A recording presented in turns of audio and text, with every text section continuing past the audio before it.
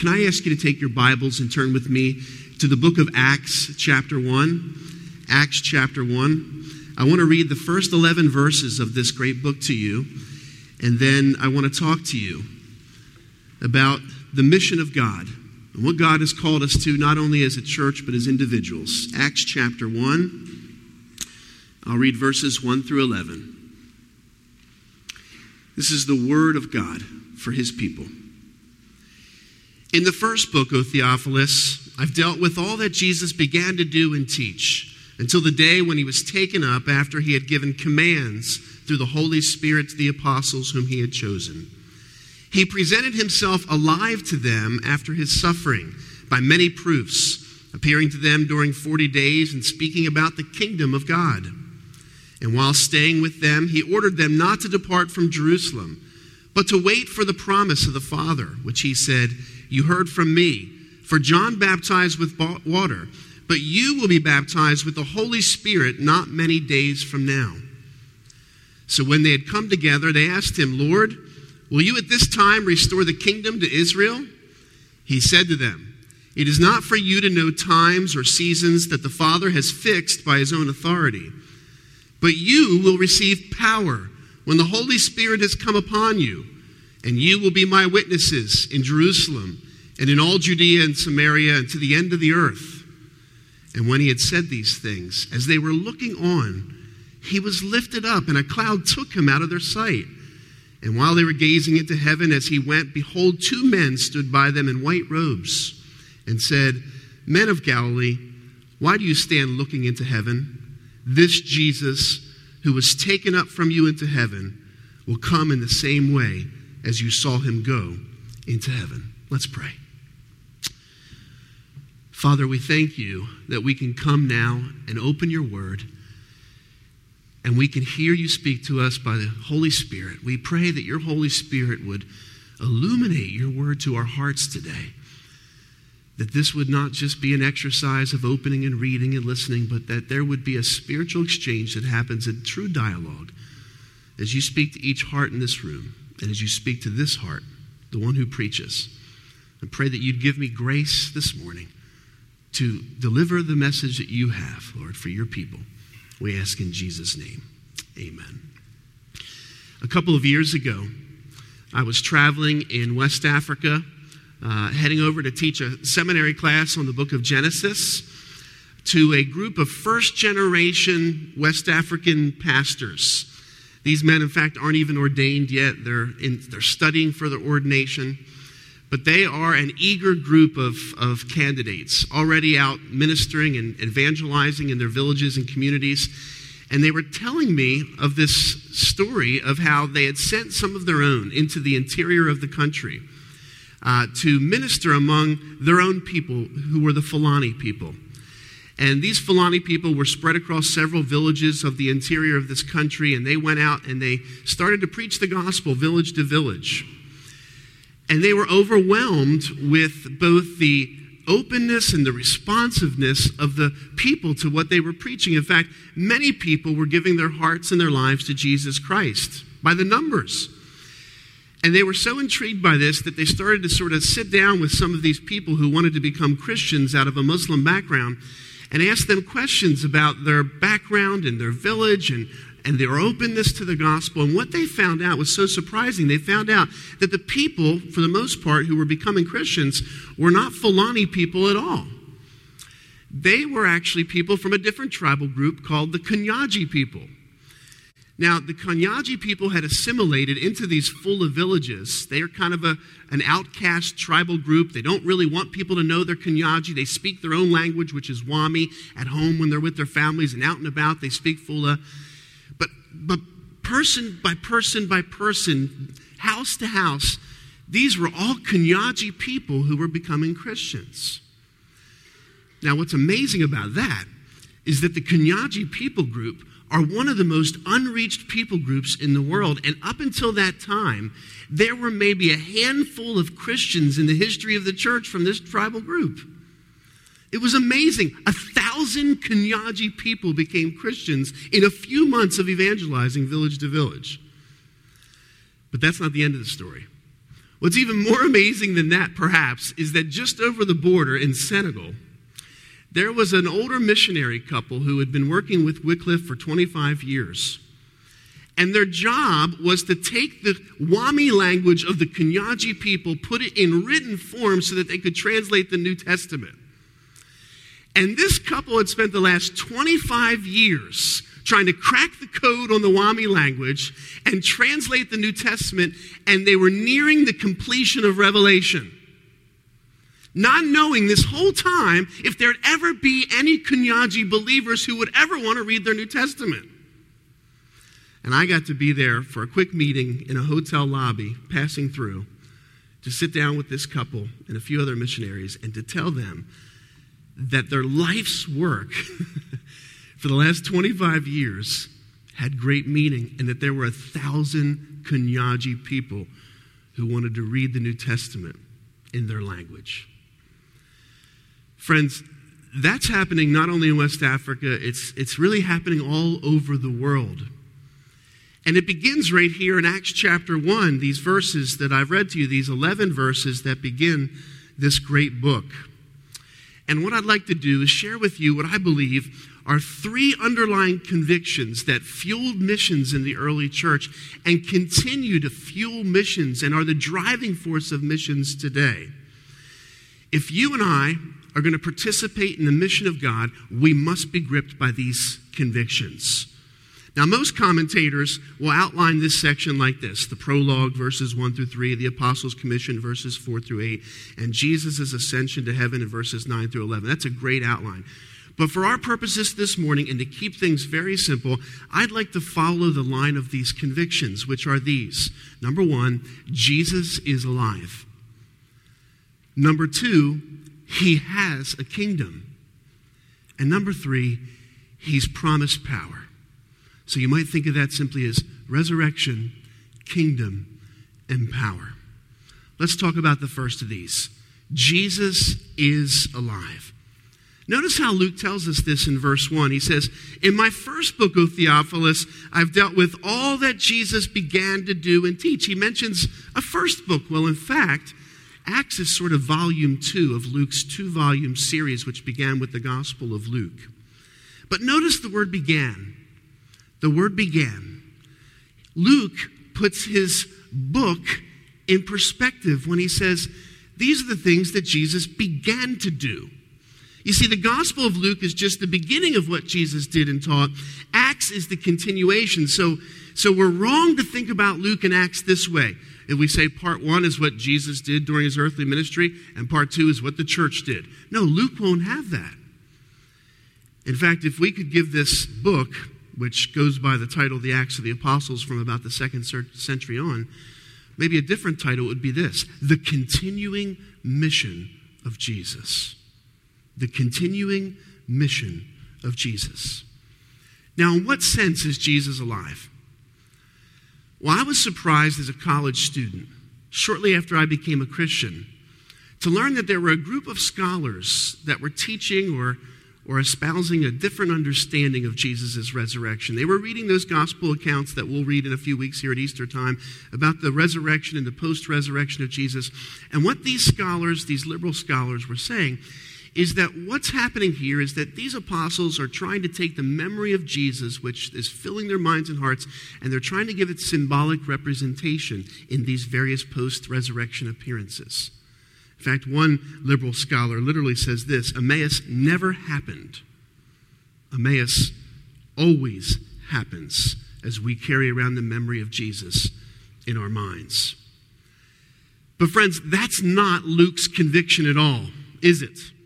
It's not a mere memory of Jesus that's driving the church through the book of Acts and that's driving the mission of God around the world today. Look at verse 3. Luke says, "He," that's Jesus, "presented himself alive to them after his suffering by many proofs, appearing to them for 40 days. Notice those words.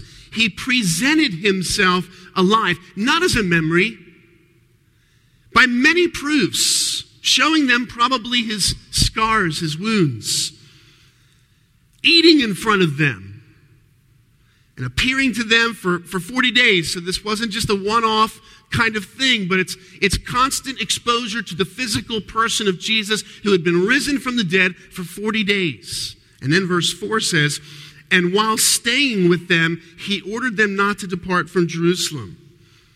And there's a little problem with this word staying for these liberal scholars. In fact, some of your Bibles will have a footnote to this effect, and you'll trace it down to the bottom, and it will say that this word, when it's used in the New Testament, oftentimes means eating. Gathering and eating with people like you'll do this evening when every one of you comes to the mission dinner, right? You'll be staying with people. You'll be eating with them. And then in verses 9 through 11, of course, right? And when he had said these things, as they were looking on, he was lifted up, and a cloud took him out of their sight while they were gazing into heaven as he went. Behold, 2 men stood by them in white robes. So there's the apostles. They're standing there. Jesus is being taken up in front. If Jesus is just a powerful memory on their minds, then what is this whole event? Is this the apostles finally letting go of the memory of Jesus?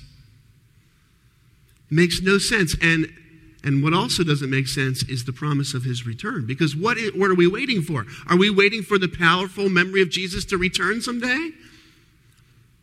You see, it doesn't make sense. Luke is trying to tell us from the very early verses of Acts that this Jesus who rose again from the dead is alive. He's alive in North Wilmington. He's alive in West Africa. Now, why is that important? Well, it's important because without the resurrection, Christianity is the promise of life from a dead king. The promise of life from a dead king. And friends, wherever you go in the world, that's bad news. That's bad news for North Wilmington, and it's bad news for West Africa. The resurrection of Jesus is the linchpin of the gospel that we believe. Without it, our faith, Paul says, is futile, and we're still in our sins. You see, when God raised Jesus from the dead, he was putting an exclamation point on the sacrifice of Jesus, and he was saying, this sacrifice is acceptable on your behalf. Jesus has done all the work necessary for your salvation. And the proof of it is, I've raised him from the dead, and so your justification is in his death and in his resurrection. Thousands of people were crucified by the Romans in the first century, but only one was raised from the dead. Death carries, we didn't coordinate this, we sang about it already. Death carries with it a sting, and the sting of death is sin. And that sting transcends people and cultures all over this world because all men have sinned. The greatest fear of people in the city where we'll be living is the fear of death. It might be the greatest fear of your neighbors too, but it is a palpable fear in West Africa.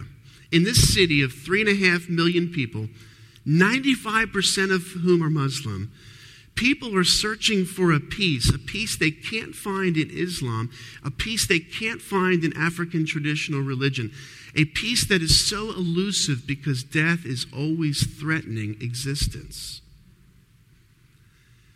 And the reason why death is the greatest fear is because Islam offers no real hope in death. You see, the hope of these 95% is that they will do enough to gain Allah's approval so that on the day they die, they are given entrance into eternal life. But they have no assurance that they've ever done enough, that they've kept the Quran enough, that they've been devout enough as Muslims. And so there's this weight over all of them that they're going to die without any certainty that Allah is going to say, you've done enough. You see, Islam is a ladder religion. You know what a ladder religion is? A ladder religion is a religion that says you have to climb these rungs all the way up to heaven. all the way up to paradise. The problem is that the ladder's like never ending. As far as you can look, there's another rung. And you get halfway up the ladder in your life and your hands are tired and you can't climb anymore. And you realize you're not really a good Muslim at all. Christianity is not a ladder religion. Christianity is built on a cross, not a ladder. And there's a world of difference between a ladder and a cross. A cross is a bridge. A cross says that Jesus came and he died and he suffered for you because your hands were weak and because the ladder was too high and because you'd never make it. So Jesus came and he died for us to set us free from our sins and to give us the hope of eternal life. And it's a hope with certainty, a hope with assurance. It's a hope that millions of Muslim people in West Africa desperately need. You know, sometimes these fears in West Africa are codified in certain superstitions. And one superstition that I'll never forget concerns funerals.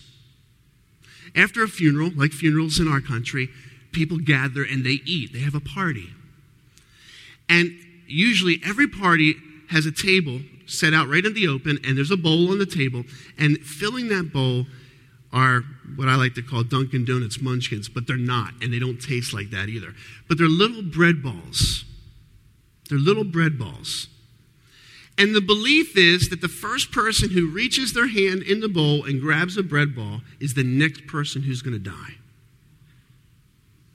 So it's the strangest thing because it's a bowl of bread balls, perfectly good and nice bread balls that no one wants to touch and no one wants to eat.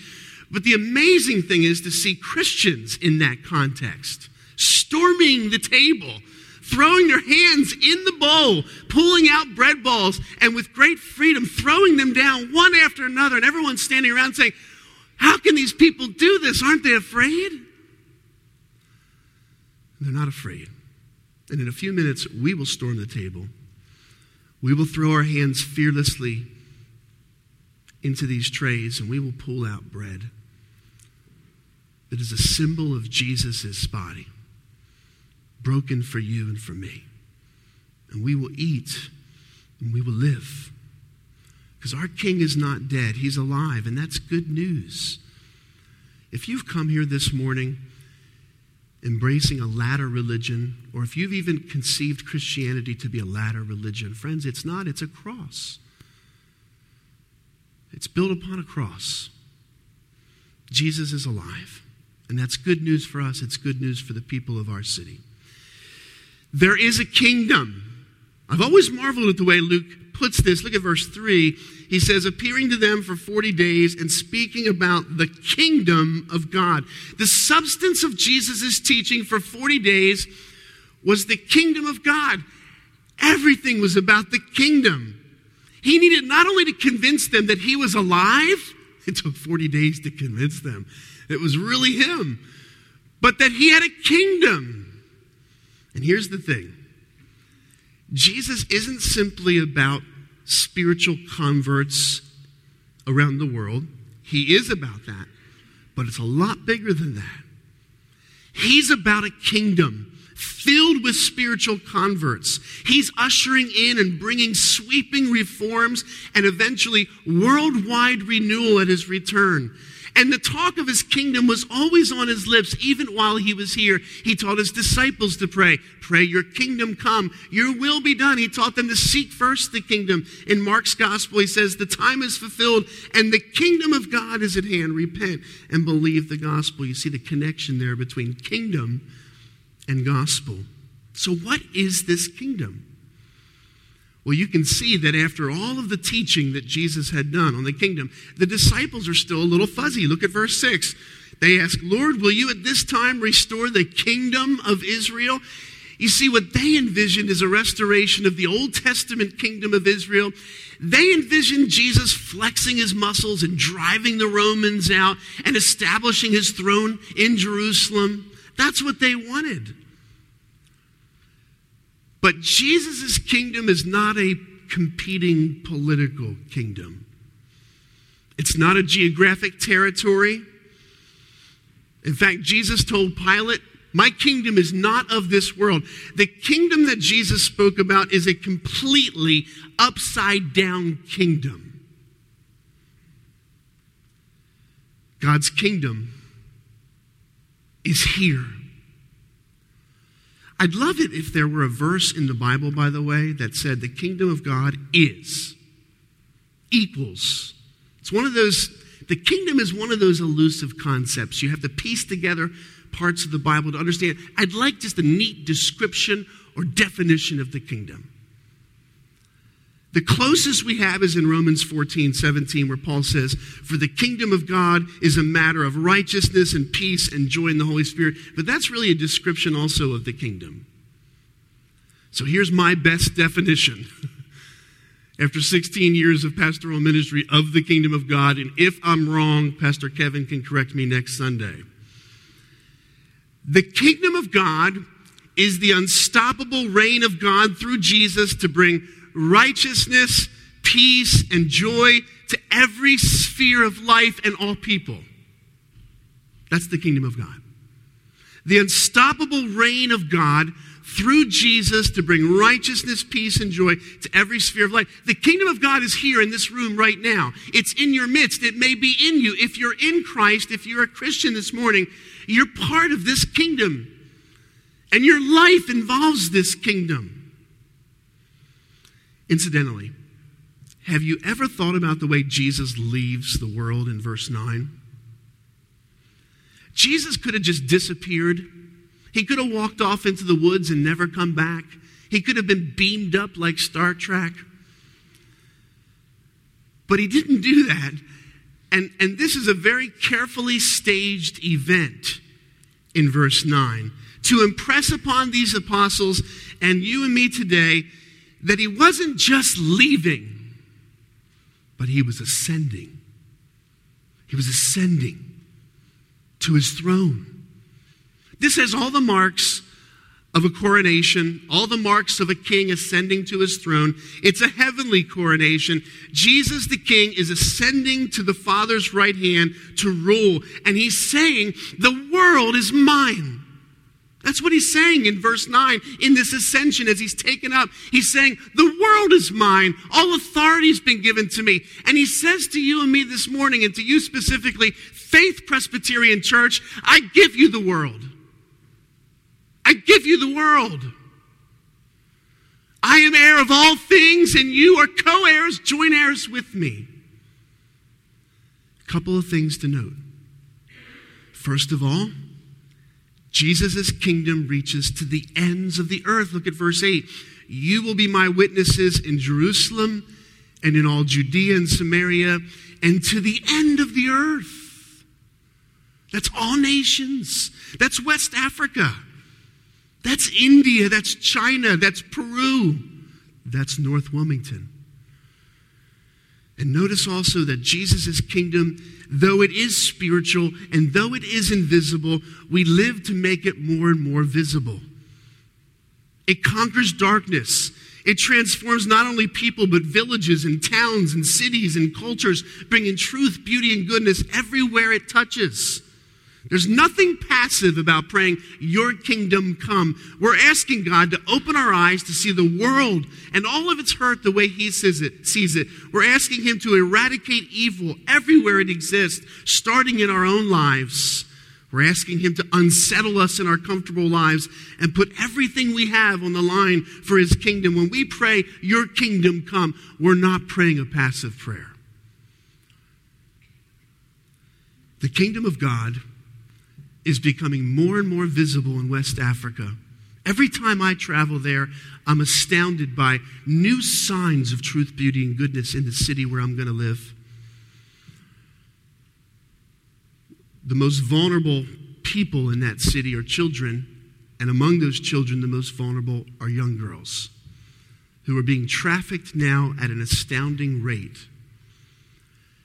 And our young pastors, first-generation Presbyterian ministers, are throwing open the doors of their homes and starting children's homes for these girls to come live in. My good friend and colleague has 20 girls living in his home. He was supposed to come visit me in the fall and visit churches. He was too busy starting a second home for 20 more girls. And the neighborhoods where these homes are know what's going on, and they're astounded. How are these Christians throwing their doors open to these girls, the youngest of whom is 3 or 4 years old, rescued out of an unimaginable life, given a place to live, laugh, and learn about Jesus. And many of them are becoming believers, though they don't need to be Christians to come live in this home, because Christians care for everyone. They bring truth, beauty, and goodness to every sphere of life. There's a kingdom. And thirdly, there's power. Jesus promised power. And boy, do we need power. Does this man up front need power? How would a band of unschooled peasants, nobody's really, turn this world upside down for Jesus? They would do it with a power that they did not yet possess. It would be a kingdom kind of power. Notice in verse 4, Jesus orders them not to depart, but to wait for the promise of the Father. The promise was the baptism of the Holy Spirit. And I love this. It's almost like Jesus is saying, don't you dare leave this city until you get the power.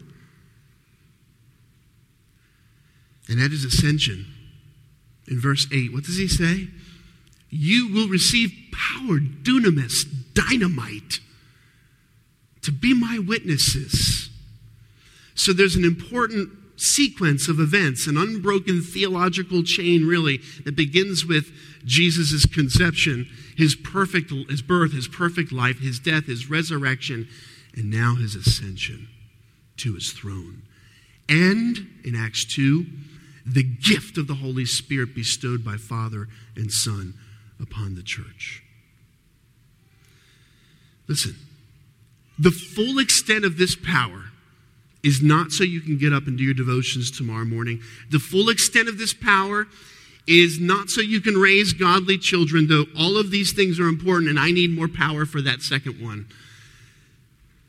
The full extent of this power would be realized as we step into the work of world witness and global evangelization, to speak boldly with our lives on the line. It's the power that bubbles up with great conviction.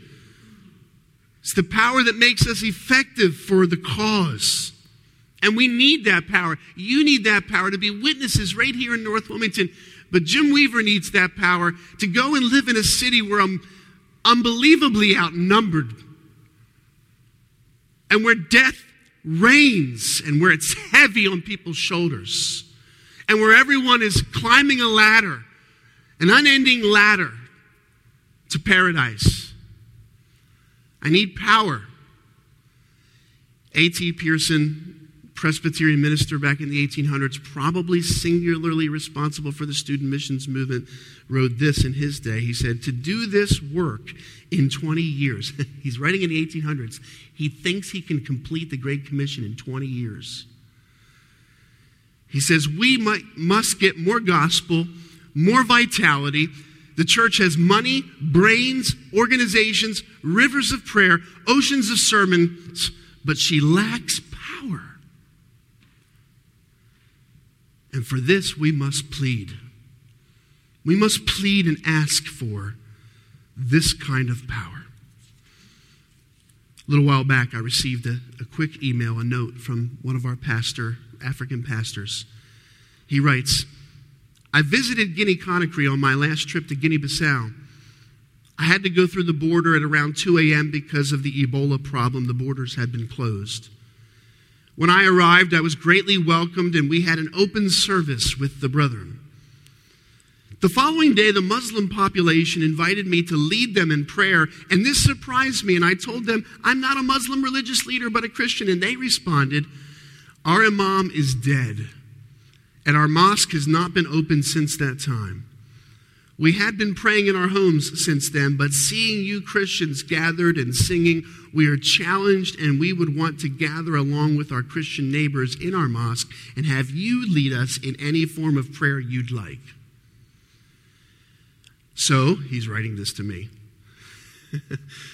I consulted the Christian friends who invited me to the community, and they thought it is fun and ironic because the same Muslims have been disturbing them and persecuting them socially for years. I felt it strange, for since I was saved by the grace of God, I never want to enter a mosque even for the fun of it. After some time of reflection, I agreed with the Christian friends, and the following Sunday we had our service in the village mosque. The Christian brethren led the praise and worship and prayer, and the Muslims just listened and kept on saying amen all the way through. I love this. I preached on the miracles of Jesus from the book of Luke, all of them. I just kept on reading and explaining briefly to them as they listened. The Christians were a bit bored during my sermon, but you should have seen the faces of these Muslims. Later, they told me to come back, but I did not promise. One of the leaders of this community called me on my cell phone to tell me every Sunday all the village now comes to gather under a tree to hear the word of God preached to them. It's like something out of the pages of the book of Acts. It's happening all around the world. This is the power that we're drawing on. Supernatural power from the Holy Spirit. It's the power that my family is asking for because we will need it. The work of missions in West Africa is tireless, it's endless, the workers are few, the opposition is great. When someone becomes a Christian, they're abandoned by their family, they become the responsibility of the church, they lose their jobs. I've had a friend whose father went after him with a machete when he became a Christian. But the power to speak boldly of the King who is alive never ceases to amaze me. Will you stand with us? Will you stand with us not just with your financial support, which we are really grateful for, but will you stand with us in prayer in the coming years? Will you ask the Lord on our behalf to give us power each and every day to make his name known? My prayer is that God would bring an explosion of missions to Faith Presbyterian Church, which has a long legacy of tremendous mission involvement. That would continue, and that you would see your sons and daughters sent out to all corners of this world. Let me pray. Father, we thank you this morning for your word. We thank you that, Jesus, you are alive, that our King is not dead. We thank you that you have a kingdom that's here. And we thank you, Lord, that you've promised power to the weak to be witnesses of all of this. Bless us. Bless our brothers and sisters in West Africa today as they gather to worship, Lord, as they already have gathered to worship. Be with Faith Presbyterian Church, Lord, as they continue to be a part of this global witness of Christ. We ask this in Jesus' name.